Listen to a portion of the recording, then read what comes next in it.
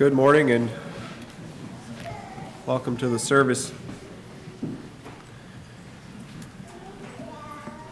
For our message this morning, I'd like to look at the first several verses here in the book of Mark. Recently, I've been reading and studying quite a bit in Mark here, and we'll probably be taking several messages from the book of Mark as we go through the different events in Jesus' ministry here on this earth. But for this morning, we'd like to look a little bit at a little bit of an outline of the book of Mark and the writer, and some events prior to maybe the penning of these words, and then also the first several verses here about John the Baptist. So the first verse, I'd just like to use the first phrase there in verse 1 for the title this morning. It says, "The beginning of the gospel of Jesus Christ." As we think about the things that Jesus did throughout the book of Mark here, things he did while he was on this earth, the way that he came,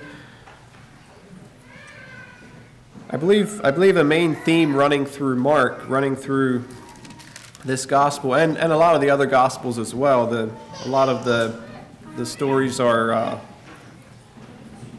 told in more than just the book of Mark. But it's on Jesus being a servant. Jesus being, I believe, a perfect servant. Mark chapter 10, verse 44 and 45 says, "And whosoever of you will be the chiefest shall be servant of all. For even the Son of Man came not to be ministered unto, but to minister, and to give his life a ransom for many." As we think about Jesus, Jesus was God incarnate. He was the Messiah. And yet, as we look at the way that he entered, we would say, history, I believe God always was, God's Son always was, and yet there is a point in time where we can say that he, in our finite minds, that he entered into history. As we consider his birth and his time here on this earth, not very glamorous, not very. I don't believe Jesus lived his life here with very much physically. And then we compare that with Mel's message last Sunday about from Revelation and the way that Jesus will return, the way that Jesus rules now, and when Jesus returns again with all his glory and power and might. Sometimes it's a little hard to wrap our minds around realizing that this is the same person. This is the same God. This is the same Jesus, the same King. And yet I believe it's seeing Jesus as that humble servant, seeing Jesus as that perfect servant, and then seeing him in Revelation and other places with, the amount of power and might and glory that he has, helps me realize even more the sacrifice that it was for him to come to this earth, not to be ministered to, but to minister, and to give his life a ransom for many. And I believe that's why that verse starts out, it's the beginning of the gospel of Jesus Christ, the Son of God. As we look at the book of Mark, the gospel here, Mark presents Jesus. Mark presents his writings here. It's just simply a rapid succession of Jesus in action. There's not many parables, only 4, I believe. Mostly miracles and things that Jesus did, about 18 or 19 different miracles. I believe Jesus is revealed here by what he did, by what he is doing. Not so much of what he said, but just simply his deeds. And Mark spells them out here in a pretty rapid succession. So who is Mark? It's believed that Mark, or John Mark, is the one that wrote this. There's not just a lot of details about his life, but there are several times when he is mentioned throughout the New Testament. His mother Mary is believed to have been quite wealthy, so he came from probably a fairly wealthy family.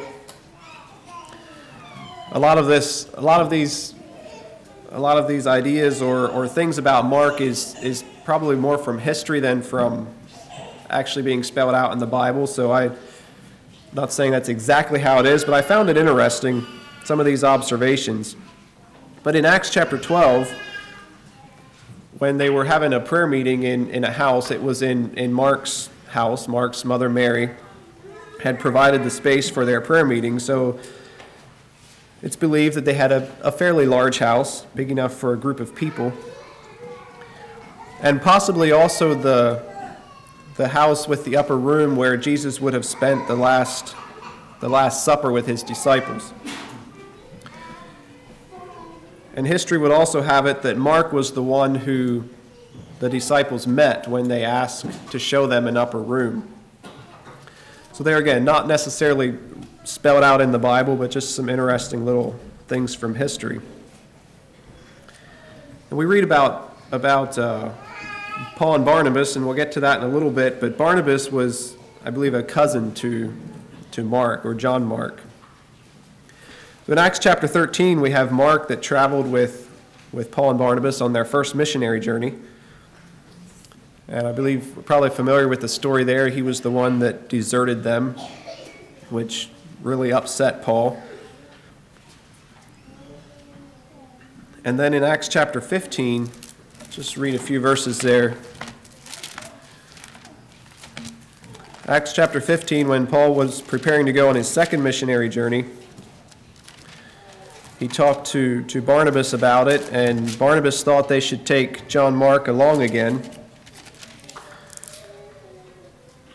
Acts chapter 15, verse 36, it says, "And some days after, Paul said unto Barnabas, Let us go again and visit our brethren in every city where we have preached the word of the Lord, and see how they do. And Barnabas determined to take with them John, whose surname was Mark. But Paul thought not good to take him with them, who departed from them from Pamphylia, and went not with them to the work." And that tells us that the contention was so sharp between them that they departed asunder one from another. And so Barnabas took Mark and sailed to Cyprus. And Paul chose Silas and departed, being recommended by the brethren unto the grace of God. And he went through Syria and Cilicia, confirming the churches. So a little bit of a negative maybe, or a little sad account there of this contention between these two men. But I'm really blessed by the way they resolved that contention. It tells us in Colossians and also in Philemon, Paul, in referring to Mark, he calls him a fellow laborer and a comfort to me. So I believe there was reconciliation there. In 2 Timothy 4, verse 11, Paul says, "Take Mark and bring him with thee, for he is profitable to me for the ministry." I believe Mark also accompanied Peter. 1 Peter 5, verse 13, he was with Peter. And according to history, it would say that he was an interpreter for Peter. I believe Mark died in Egypt around 64 or 65 AD. And his cause of death was he was killed there. And historians say that he was killed by having a rope tied around his neck and being dragged through the city with a chariot. Terrible, terrible cause of death.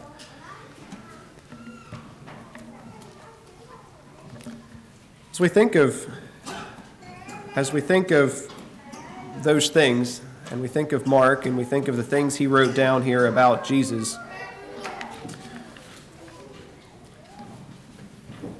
I believe he was probably really impressed by the life of Jesus, which caused him to be willing to die, to be willing to go on these missionary journeys. I think we can see a growth in Mark here. For some reason, he left them on that first missionary journey. But he went with Barnabas, and later Paul also realized that he was somebody that was profitable to the ministry.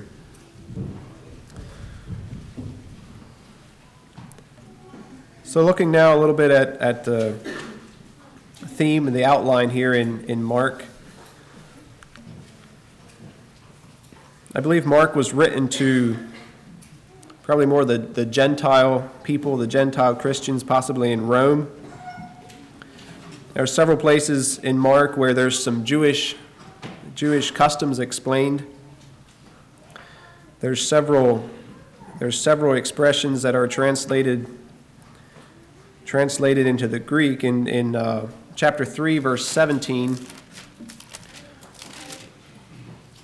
Chapter 3, verse 17, it says, "And James the son of Zebedee, and John the brother of James, and he surnamed them Boanerges, which is the sons of thunder." So they give a little translation there, which causes historians to believe that it was probably written to the Roman Christians, and there's a few others as well. Chapter 5, verse 41 has another little translation. It says, "And he took the damsel by the hand and said unto her, Talitha cumi," which is being interpreted, "Damsel, I say unto thee, arise." And there's one more in chapter 7, verse 11. "But ye say, if a man shall say to his father or mother, It is Corban, that is to say, a gift, by whatsoever thou mightest be profited by me, he shall be free." So just a few hints there that this was probably written to the Christians in Rome. There's also very few Old Testament quotations in Mark. He referred to the Old Testament very little. Obviously, here in chapter 1, it refers to some prophecies about John the Baptist. But I believe the main focus, as I mentioned, is on Jesus as being the perfect servant, Jesus the master servant. And Mark, as I mentioned, also emphasized Jesus' deeds more than his words. Just read the verse in Mark 10, verse 45 again. It says, "For even the Son of Man came not to be ministered unto, but to minister, and to give his life a ransom for many." So just a brief outline yet before we get into the first 8 verses here. In chapter 1, verses about 2 through 13, it's about the preparation for Jesus' ministry. It's the account of John the Baptist. And then verse 14 through chapter 9, it's Jesus' ministry in Galilee. And chapter 10 is Jesus' journey into Jerusalem. And then 11 through 13 is Jesus' ministry in Jerusalem. Chapter 14 and 15 is on his suffering and death. Then the first part of chapter 16 is Jesus' resurrection, and the latter part is the Great Commission and Jesus' work in heaven.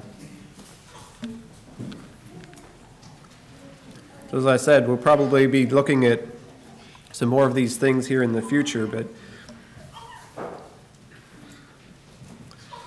a few other interesting things about the Gospel of Mark here. It's believed to be the first gospel that was written, and all but 31 of the verses in Mark are quoted in the other gospels. Now, I didn't go through and actually check this all out, but that's what the Bible scholars would say, that all but 31 of the verses are quoted in other gospels. And it's obviously the shortest gospel with only 661 verses. And I mentioned before that it was Jesus, or Mark portrays Jesus here in rapid succession, like the story moves very quickly. He uses the words straightway or immediately, or words that are translated into that, about 40 times. And we see those beginning in right after Jesus was baptized. In verse 10 it says, "And straightway coming up out of the water." And then right after that in verse 12 it says, "And immediately the Spirit driveth him into the wilderness." So it gives us this kind of this sense of Jesus he comes to this earth, he begins his ministry, and he's just on the move all the time, which I believe he was. I believe Jesus was very busy. So Mark chapter 1, verses 1 through 8. This is on the preaching of John the Baptist. As I studied these verses and looked into this, just the thing of studying the work of the person, the person that was sent to prepare the way for Jesus, I believe helps me to better understand Jesus' ministry. I believe John came as a fulfillment of prophecy. In verse 2, I believe he was fulfilling the prophecy in Malachi. But just turn there and read those few verses in Malachi. Malachi chapter 3, verse 1, it says, "Behold, I will send my messenger, and he shall prepare the way before me." And then also in chapter 4, verse 5, it says, "Behold, I will send you Elijah the prophet before the coming of the great and dreadful day of the Lord." Now, whether that's referring to Jesus' first coming or second coming, or maybe both, I believe it could probably be referring to both. Because John the Baptist was referred to as Elijah several times. So he was sent to prepare the way. He was sent to prepare the way for Jesus. And in verse 3, he's referring now to the prophecy of Isaiah. In Isaiah chapter 40, I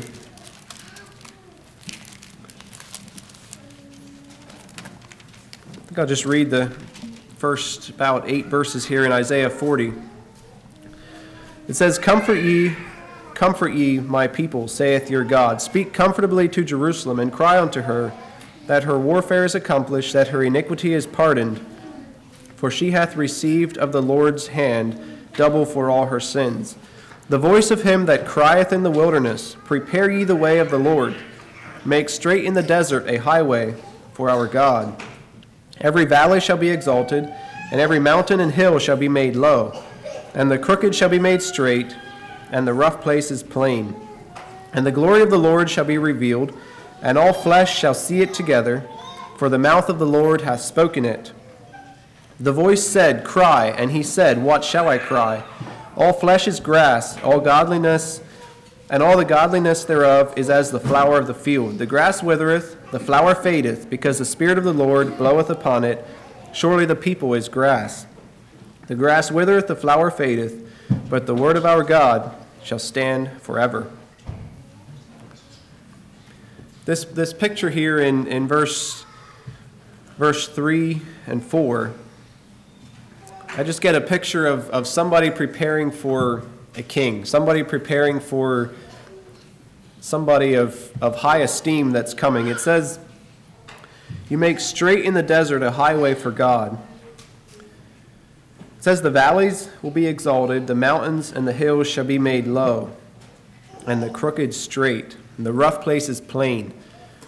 Because I just picture some mountains and valleys through the desert, and everything just becomes flat, just becomes like this paved highway for Jesus to enter and to begin his ministry. John was preparing that way for Jesus.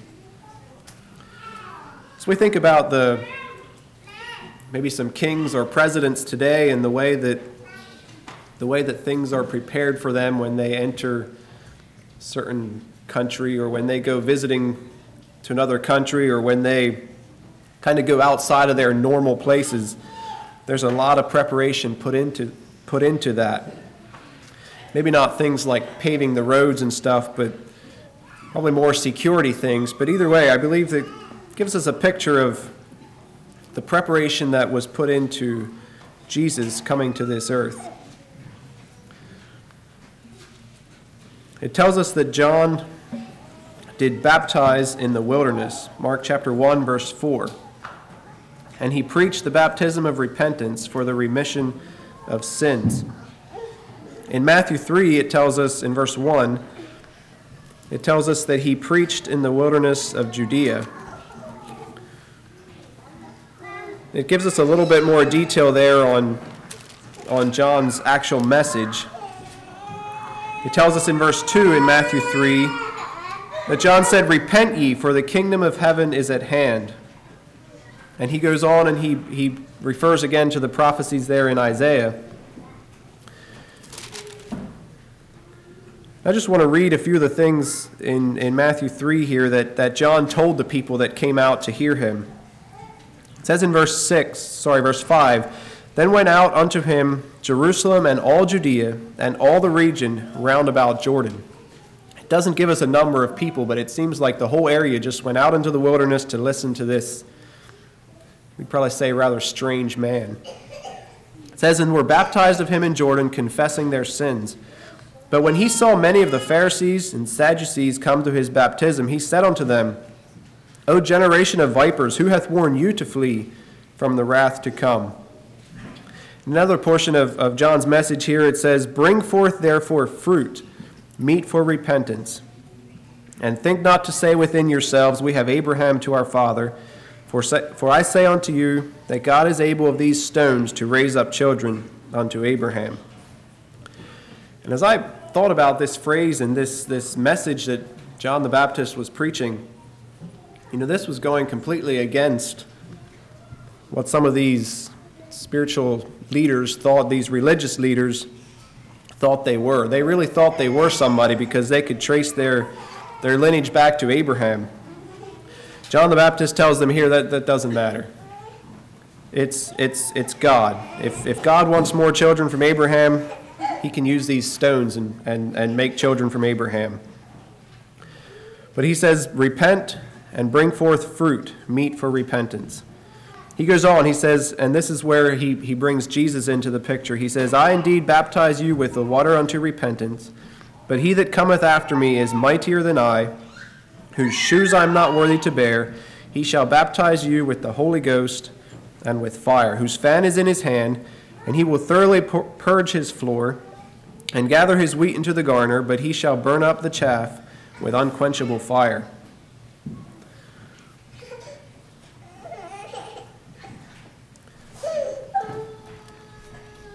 It's a strong message, quite a different message than a lot of the people had heard for many years. So this baptism of repentance for the remission of sin, the Jews, according to history, would at times baptize Gentile converts into Judaism. So if you wanted, they would use a mode of baptism for that. But for a Jew to be baptized as a sign of repentance was quite radical in their culture. Something that if you were a Jew, you were right, you were okay. But here comes this man, and he's preaching. He's asking people to repent. He's asking people to turn from their sin, even though they were God's chosen people. I believe this baptism of repentance is a change of mind and a change of direction. As we see in his message there, he asks them to bring fruit worthy of repentance.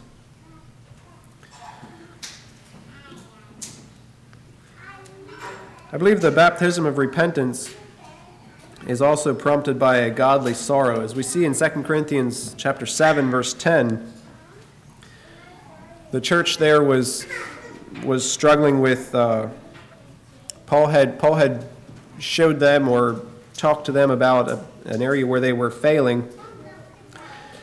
And he tells us there in chapter 7, verse 10 of 2 Corinthians, "For godly sorrow worketh repentance to salvation, not to be repented of, but the sorrow of the world worketh death."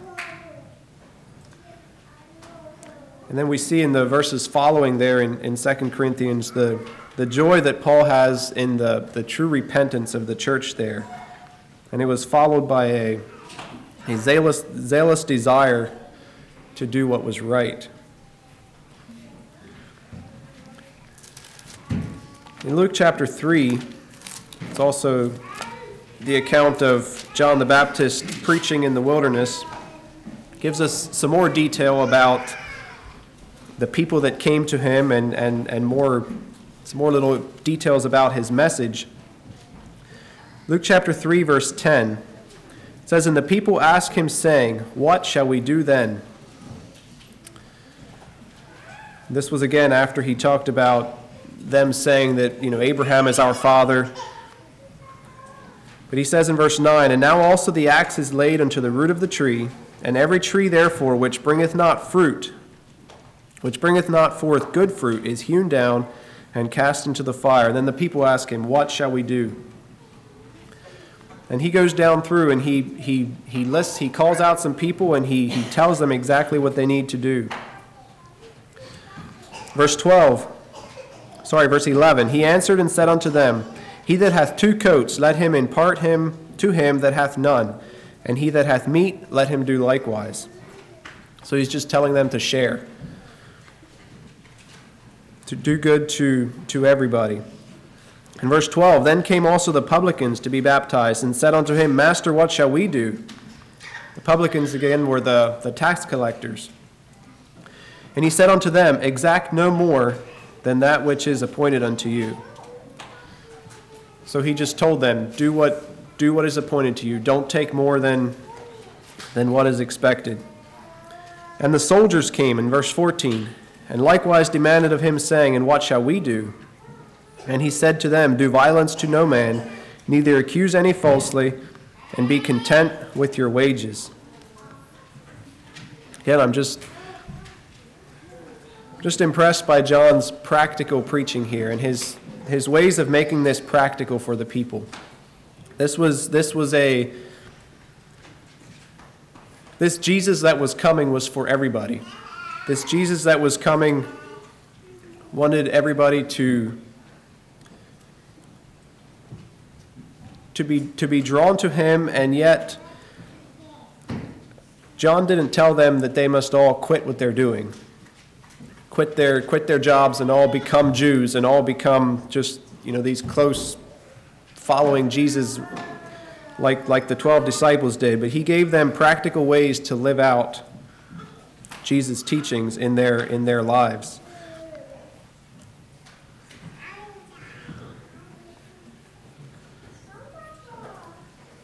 John's message was a message of repentance for the remission of sins.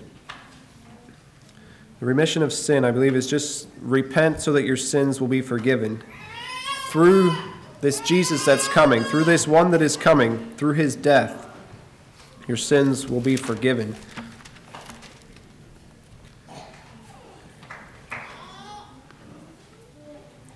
In Acts 22, verse 16, it says, "And now, why tarriest thou? Arise, and be baptized, and wash away thy sins, calling on the name of the Lord." So I'm going to turn to Acts chapter 2 and read a few verses there as well. Acts chapter 2, verse 38. This was Peter preaching here again on baptism. It says, "Then Peter said unto them, Repent and be baptized every one of you in the name of Jesus Christ for the remission of sins, and ye shall receive the gift of the Holy Ghost." And this now would be after Jesus' death and resurrection. It says, "For the promise is unto you and to your children and to all that are afar off, even as many as the Lord our God shall call." And with many other words did he testify and exhort, saying, "Save yourselves from this untoward generation." Then they that gladly received his word were baptized, and the same day there were added unto them about 3,000 souls. So again, pointing to this repentance, this being baptized for the remission of sins through Jesus Christ.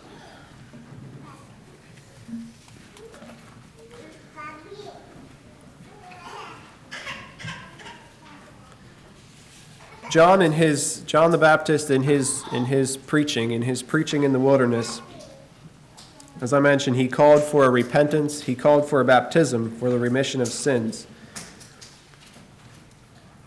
because Jesus was coming. Jesus is coming.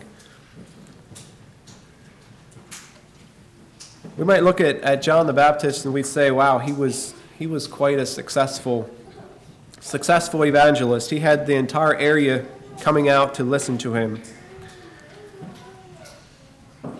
It gives us a little bit of description about, or into his lifestyle in Mark chapter 1, verse 6.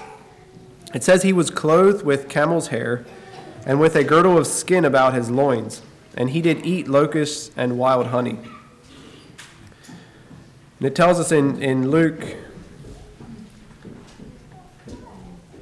chapter 1, verse 17, it says that he came in the spirit and then in the power of Elijah. So we think about Elijah's ministry and the things that he did, the power that he had. So now we have John the Baptist coming with that same spirit, that same power. And we have him dressed in camel's hair. We have him eating locusts or grasshoppers.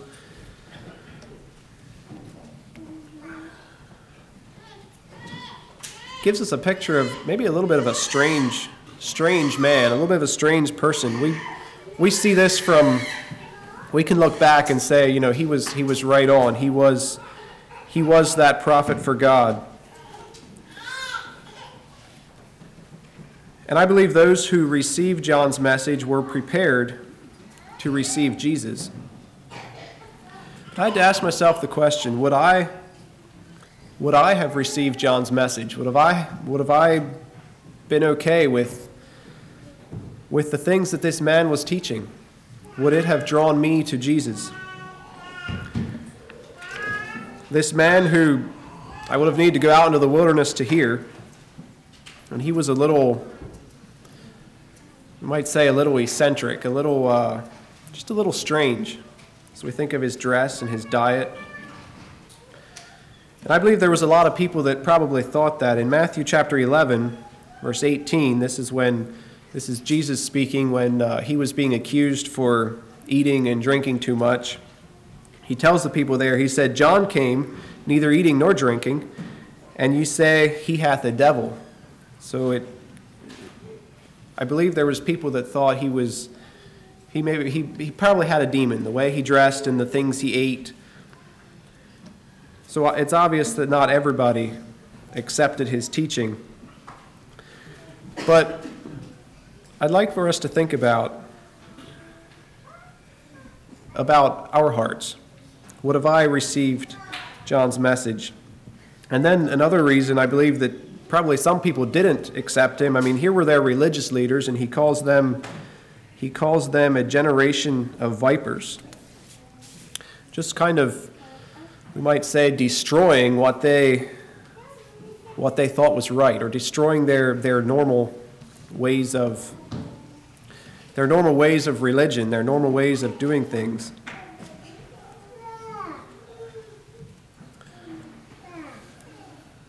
So how often do we make excuses? How often do I make excuses for maybe not changing when I hear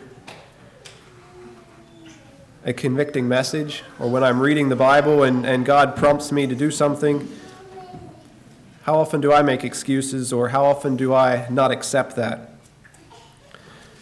I found the verse in Matthew 12, verse 42, quite interesting. I had never really, thought about this verse before, but it's in the context of when the religious leaders asked Jesus for a miracle. He tells them, he refers to the men of Nineveh in verse 41. He says, the men of Nineveh shall rise in judgment with this generation and shall condemn it, because they repented at the preaching of Jonah, and behold, a greater than Jonah is here. And in verse 42, the queen of the south, which was the queen of Sheba, shall rise up in the judgment with this generation and shall condemn it, For she came from the uttermost part of the earth to hear the wisdom of Solomon, and behold, a greater than Solomon is here. How often do we think that because of our heritage or because of who we are, that we're okay or that we have a better chance? I believe as we look at what John taught about Jesus, and then as we look throughout the New Testament and Jesus' teachings, it takes repentance, it takes a baptism for everybody. It doesn't matter who we are. We must all come to the point where we say, or where we surrender ourselves to God. And I'm grateful this morning to be part of a church that endeavors to literally follow the teachings of the Bible.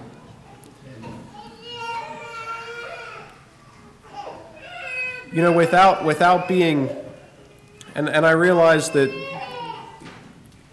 throughout the church then, throughout the church age, baptism also brings us into membership with the church.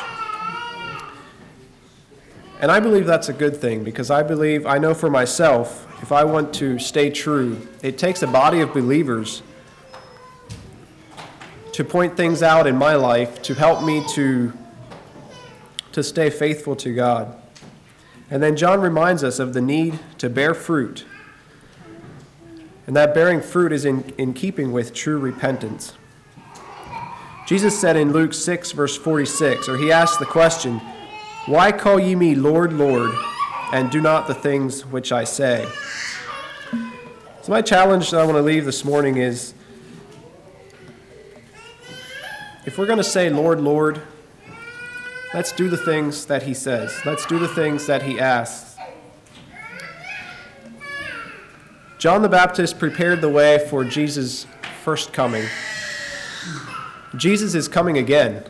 And I'm really looking forward to messages from Revelation now. I believe it gives us a lot of details about when Jesus comes again, when Jesus comes the second time. And now is the time for us to prepare for that. Shall we kneel for prayer?